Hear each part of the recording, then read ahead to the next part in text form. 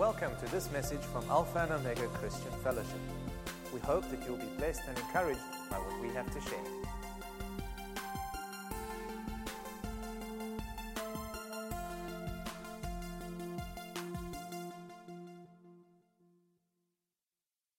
Last week I spoke to you about the transformative power of the Word of God.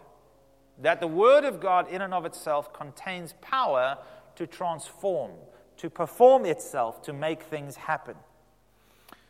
One of the things I said is that the pattern of thinking that has gotten you to where you are in your journey with God, in your level of maturity, is the same pattern of thinking that is keeping you where you are. We're grateful to God that we're not where we were, that we have grown, some fast, some slower. And that's okay. Progress is progress. Don't measure your progress by anybody else. You measure your progress according to your own conscience and according to your revelation of God. But the truth is that while we can celebrate progress, we can also get stuck where we are and miss the progress that is available to us in the time and season that we are in, through the times and the circumstances that we are in.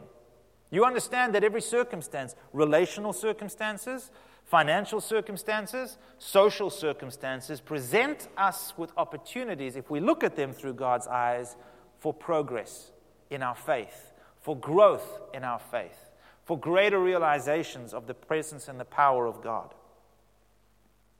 The verse I read to you last week was Romans 1, verses 16 and 17, which said, Paul writing said, I'm not ashamed of the gospel of Christ, for it is the power of God to salvation for everyone who believes, for the Jew first, and also for the Greek. For in it the righteousness of God is revealed from faith to faith, as it is written, the just shall live by faith. And so we understand that the power of this message, the power of the message of the gospel goes beyond just the fact that Jesus can save, because that brings us into faith. But it goes on and it grows from that level of faith to another level of faith. And there's a continual growth and progression that ought to be the evidence of the life of the believer. If we remain at the same level of grace, the same level of faith, we are not growing, we are stagnating. And how many of you know that God is on the move? The kingdom of God is an advancing kingdom. And so if we are camping, if we're staying, guess what's going to happen? We get left behind, and then playing catch-up is difficult. We also spoke about Isaiah 55 and the things that Isaiah said about the Word of God. That his thoughts and his ways are above our ways, that every time he speaks a word, it always accomplishes what he sent it out to do. And so we understand that within the Word of God is tremendous power if we learn how to wield it, how to use it, how to apply it. We understand that the power in the Word of God is not just that we know about it, but that it somehow finds traction in our heart to shift us internally and to change the way we think and behave. You see, the question of whether God's Word is true and powerful is not that's a fact. That's not up for question. The question that we need to ask ourselves is whether we have proven the power of that word in our own lives. And that's the question I want to ask you this morning. I believe that's the question God would be asking us in this time and this season. Because you and I are all in different places spiritually in our development. We're all facing different circumstances and different challenges. And many of us, I understand, I'm looking over a group of people who I've known well and have loved for many, many years. We've walked together and journeyed together for a long time. I know, therefore, that by virtue of that, we've all heard a lot of the Word of God. We've all been under this ministry and under this teaching for a long time. To what degree has that ministry truly impacted our hearts and shifted us on and forward in our walk with God? To what degree? You can evaluate that for yourself. It's not for me to judge. Romans 12, verse 2, it's a verse we're familiar with, says, do not be conformed to this world, but be transformed through the continual renewing of your mind, that you may prove. And the Amplified Bible says, for yourself, what is the good and acceptable and perfect will of God for you. You see, it's not enough to know about it. I love chapters of the Bible like Hebrews chapter 11. It's one of my favorites going into chapter 12. It talks about how by faith Abraham came out, and by faith Moses led the people out, and by faith David, and by faith this one and that one. And we read the stories of how people's journey with God through their faith led to lives not without challenge. In fact, through their faith, probably with more challenge. But lives of experiential grace, of experiential provision, of experiential empowerment and anointing, because they didn't just hearken back to a time or think back to a story, but they were willing to take the promise of God, not just as a generic promise, but a promise to me. A promise that I desire to see come into effect in my life, that I may walk in this grace, in this peace, in this joy, in this love, in this freedom and liberty. God wants us to prove His word is true for ourselves. That's what faith does. Faith lays hold of that, it believes it, and it walks it out. And as we do that, our faith is strengthened and it grows. And that's a journey. We grow in that. None of us arrive with mountain-moving faith. It's something we grow in. And many times in my journey of faith, I've fallen flat on my face, trying to believe God for something, not realizing that my faith wasn't at the level it needed to be. I couldn't see. I'll never forget, many years ago, I was sitting at a meeting with Pastor Andreas in the corporate house of prayer with a whole group of pastors, and I had had a toothache for 3 days. And I was just standing and believing for healing. In agony, believing for healing. Trusting that this tooth would be fine. And I had an abscess, turns out. And I was sitting there in just agony and pain. And eventually Andreas looked over to me and said, "Michael, go to the dentist." In other words, you're trying to believe for something you're not walking in that level of faith yet. It's evident you're not walking in that level of faith yet. And I fell on my face in my faith. I realized, it's not that I failed, that God didn't love me, that healing didn't work. I had not, in my heart of hearts, come to the revelation of God's healing to the point where I was able to appropriate it in that sense in my life, in that time and season. And so what did I have to do? I had to go and lean on somebody else. I had to go and rely on somebody else. But through that experience, I learned something. You see, you can either, what do they say when you fail? You can either learn or you can... No one's helping me. Okay, never mind.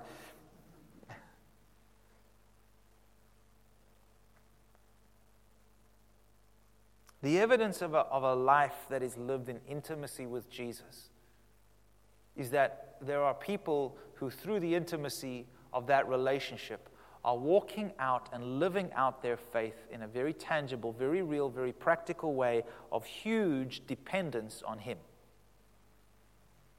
They're no longer dependent upon themselves and upon their own ability, but their dependence has shifted. Not just that they throw their hands up in the air and say, okay, now God's going to do all of this, but in the way that they go about their lives, they lean on the promises of God and depend on those in an evidential way. The power of the Word of God is only unlocked and released through faith and obedience. Although there's power in the Word, it remains locked up until we truly believe and obey it. And folks, let's be honest. We cannot say we believe something that we do not live out and act on. We can't say we believe it. Because what we're really saying then is that we have come in our Western world to understand that believing is just something we can do with our minds. But faith is not of the mind. Amen? Did you get that? Faith is not of the mind. It's not something I can mentally assent to. Faith is something of the heart. It's something that is able that carries within it the ability to lay hold of a truth and wholeheartedly depend on it despite what the mind says. Faith is obviously often makes no sense to the mind at all. But because it's not based on natural reasoning, it is based solely on the Word of God. And if we're not acting on it, folks, we don't truly believe it. James 1:22 says, don't be doers of the Word and not hearers only, deceiving yourselves. Self-deception is a terrible thing. It's something we're all guilty of to one degree or another. But self-deception, it goes a little bit like this. Because I think I understand something, because I know about something, therefore that something is operational and effective in my life. And that's just not true. That's just not true. You know about, who's our president? Cyril Ramaphosa. You probably know quite many things about him. How many of you know Cyril Ramaphosa personally? Many of you know about millions of rands. How many of you can manage millions of rands? It's one thing to think you know about things, but it's another thing to walk it out. And the truth is that the value we place on the Word of God determines what we will get out of it. If the Word of God is just a casual thing, it's a common thing to us, it has no influence. It's just more information. In an age where information is certainly at its, information is all over the place. And when the Bible and the Word of God sort of just comes into that same kind of sphere in our heads or in our hearts, it's just more information just from a different source. It has no impact on us. We can't take it as a common thing. It needs to be special. A really good example of this is my children, especially Liliana. Last year, there were some things. Her teacher's name was Mrs. Howell. And no matter what I said, no matter what my opinion was on any matter, it was Mrs. Howell's opinion that mattered. Because Mrs. Howell is very clever, Dad. Literally, Mrs. Howell knows everything. Now, there's no more room for me to argue with anything Mrs. Howell says there, isn't it? So I get smart, and I speak to Mrs. Howell, and I say, by the way, would you mind just saying this or that? And then because Mrs. Howell says it, it gets done. It's believed. Why? Because my word is just a common thing in the house, right? I see Dad every day. He's just Dad. Now, of course, there's ways and means to make my voice a little less common. But the point is that great weight in her little heart was placed on what her teacher said. She adored her teacher. And it's wonderful to have good teachers that our kids adore who shape their hearts and shape their thinking. It's a wonderful gift from God. But you see, many of us don't come with that same level of adoration when we approach the Word of God, do we? Sometimes it's just another day. It's just some more words. It's just more information. But it doesn't truly convict. It doesn't truly inspire. It doesn't truly bring out praise and action. And so, despite the fact that God's Word has transformative power, it remains unapplied. Philippians 2, verse 12, Paul writes, "Therefore, my beloved, as you've always obeyed, not as in my presence only, but now much more in my absence, work out your salvation with fear and trembling."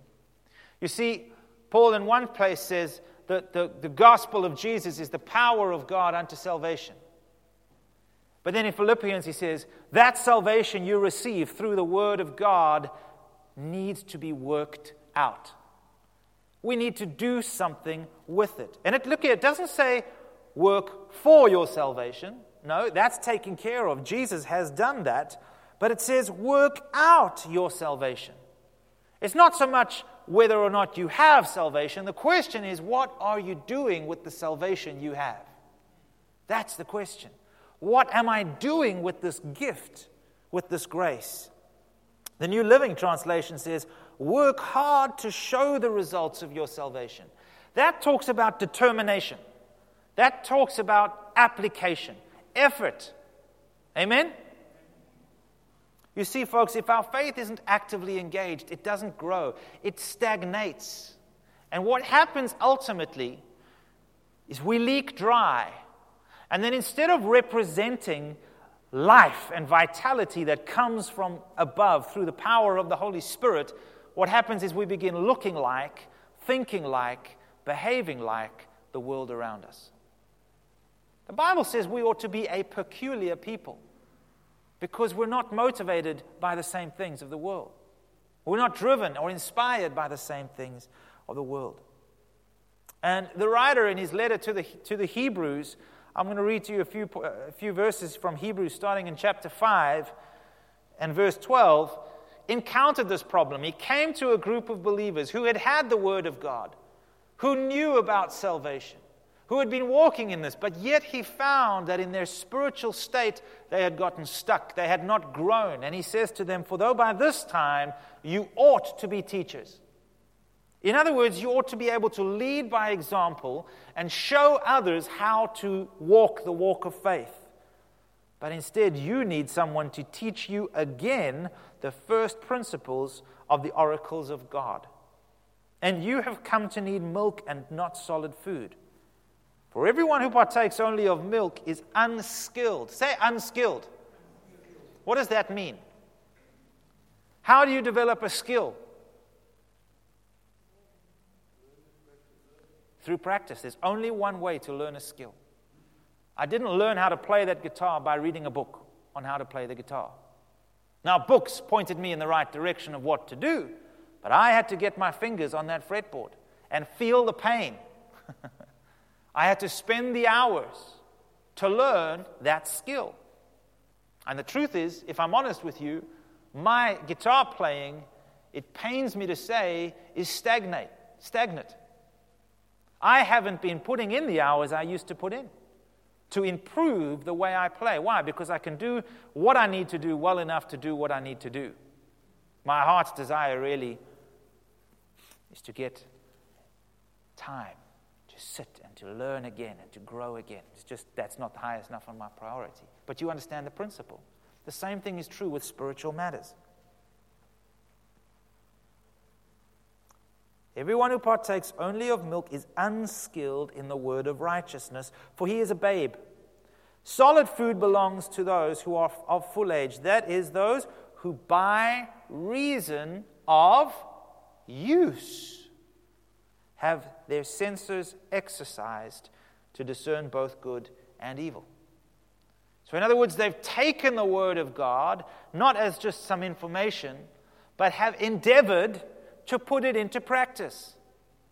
Sometimes with great success, and they grow. Other times missing the mark and failing, but yet having the grace of God work with them to teach them through the process to grow and learn from it. I don't know about you.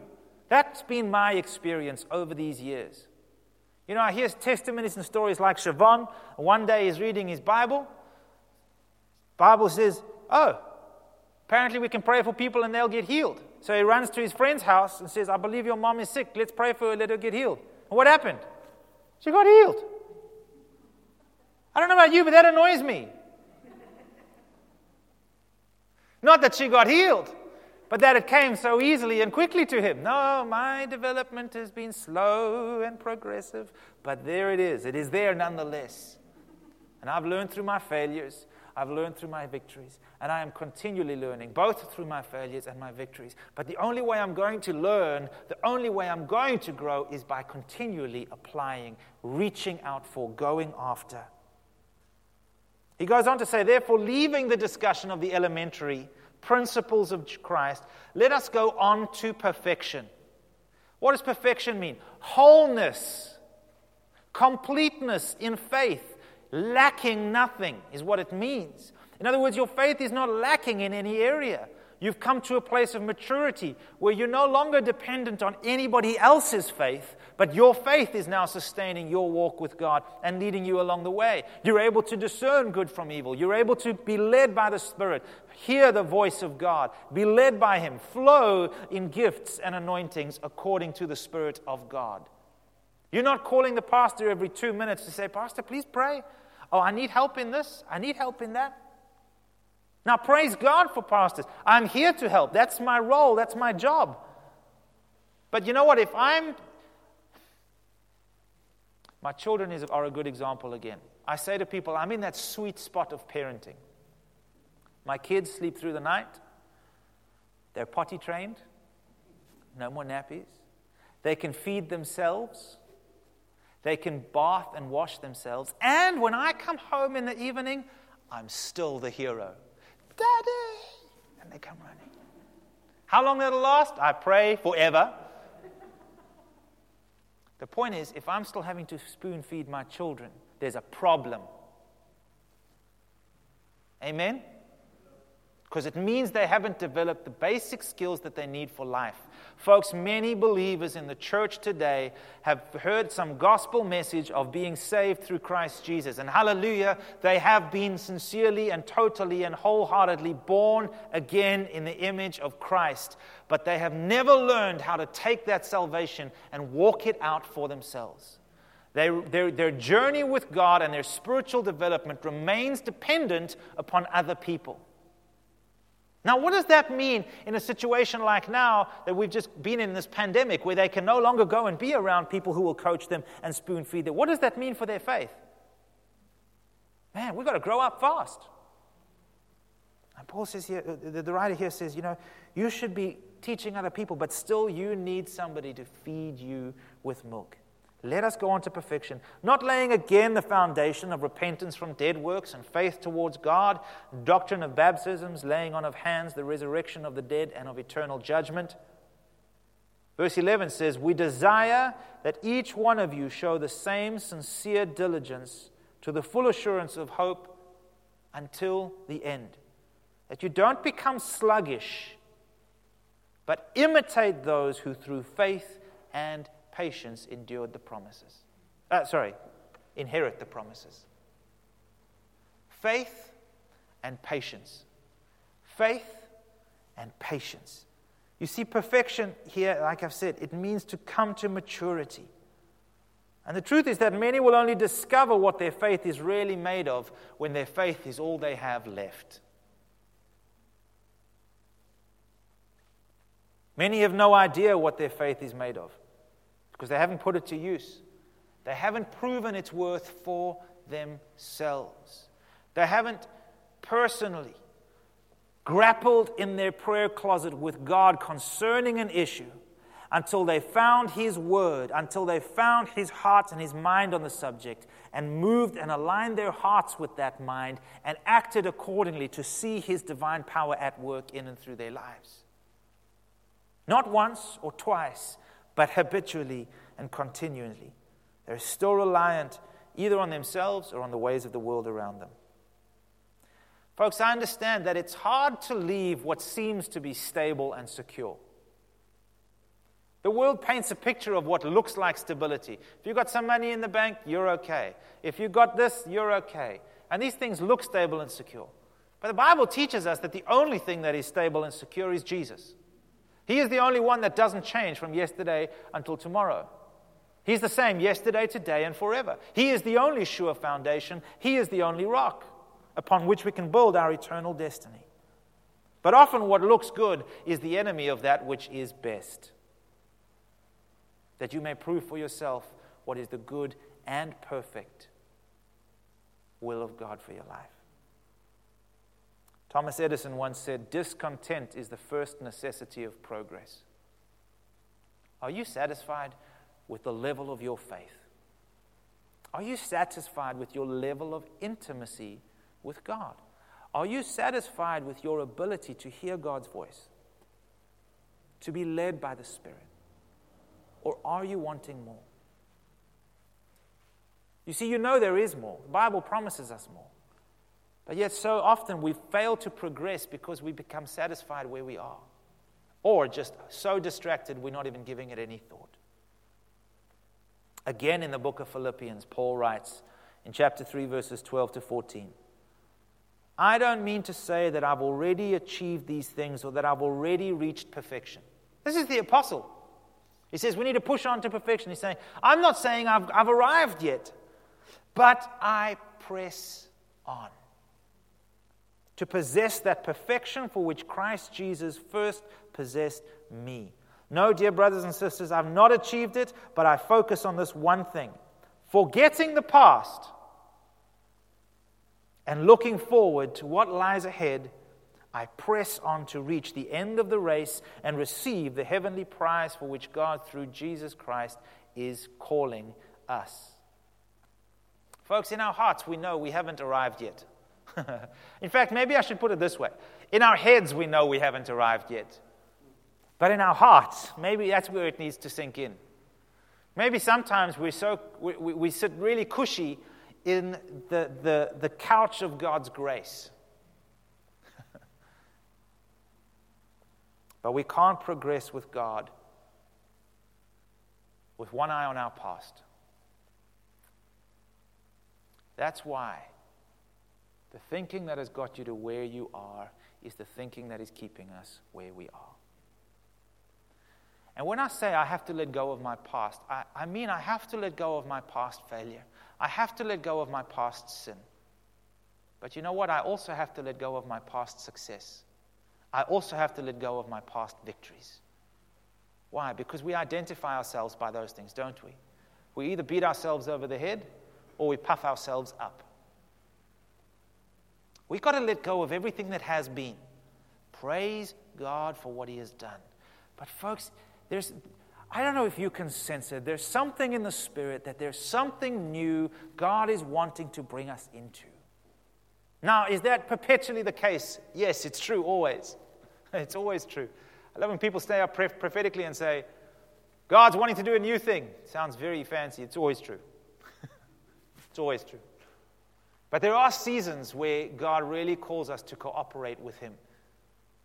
There are seasons and times of transition where God says, not only am I doing a new thing, I'm bringing you into it now. Cooperate with me. Work with me. We must be willing to let go of what we know, of what we find comfort or strength in that is outside of Him, that we may journey with Him. You see, it's important to discern where we are and what it is that is keeping us from progressing in our walk with the Lord. It's very simple. I don't want to overcomplicate this. You know what struggles and things you are dealing with. You know what your days look like, what your timelines look like. Don't kid yourself that God is your highest priority when you find no time for Him in your week. That's self-deception. That's the kind of stuff James is talking about. Don't call yourself a man or a woman of prayer when you can't sit for longer than 5 minutes to pray. Ouch. If you can't say amen, say nah.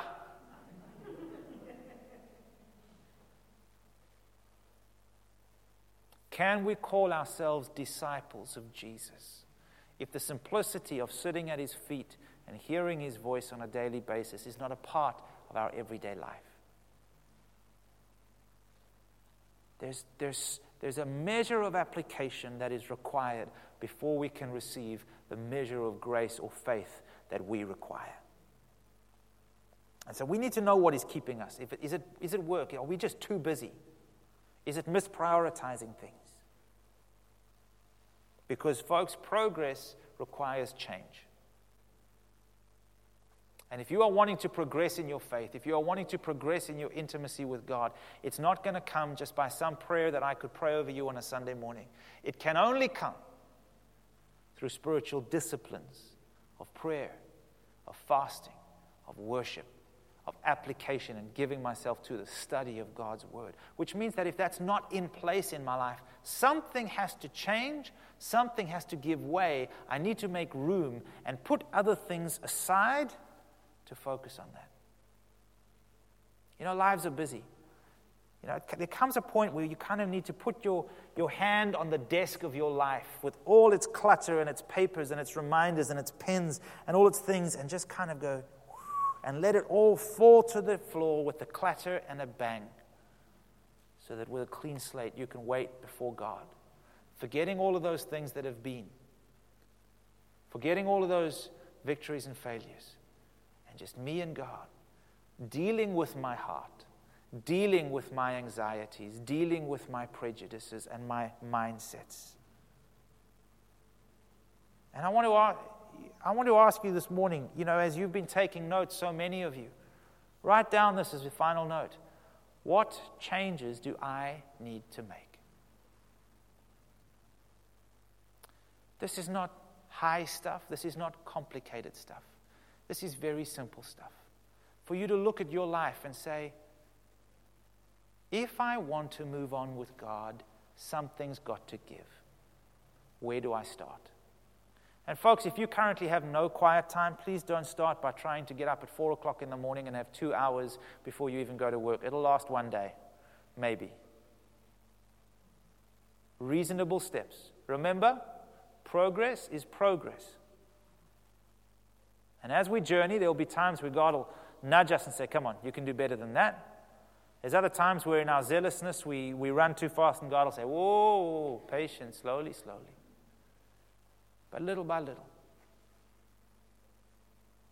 Tomorrow morning, devotionals are going to start going out. Start there. Give yourself half an hour, 15 minutes, whatever you can manage, 20 minutes, half an hour, to be in the presence of God. And allow His Word, with all its power, to come into your heart in such a way that it finds expression. Expression in prayer back to God. Expression through application and a shifting of faith, saying, God, I believe this, I'm going to stand on this. And where needs be, acting on it. These simple things, these simple steps, day by day, are what give us or what cause spiritual growth in our lives. Simple. But yet in the busyness we forget. Folks, would you stand with me? I'd like to just pray this morning.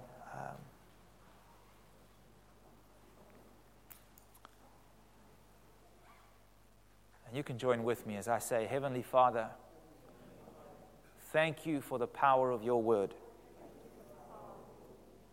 That in your word, your power resides. I pray, Father, this morning, that you would help me to sow your word in my heart daily.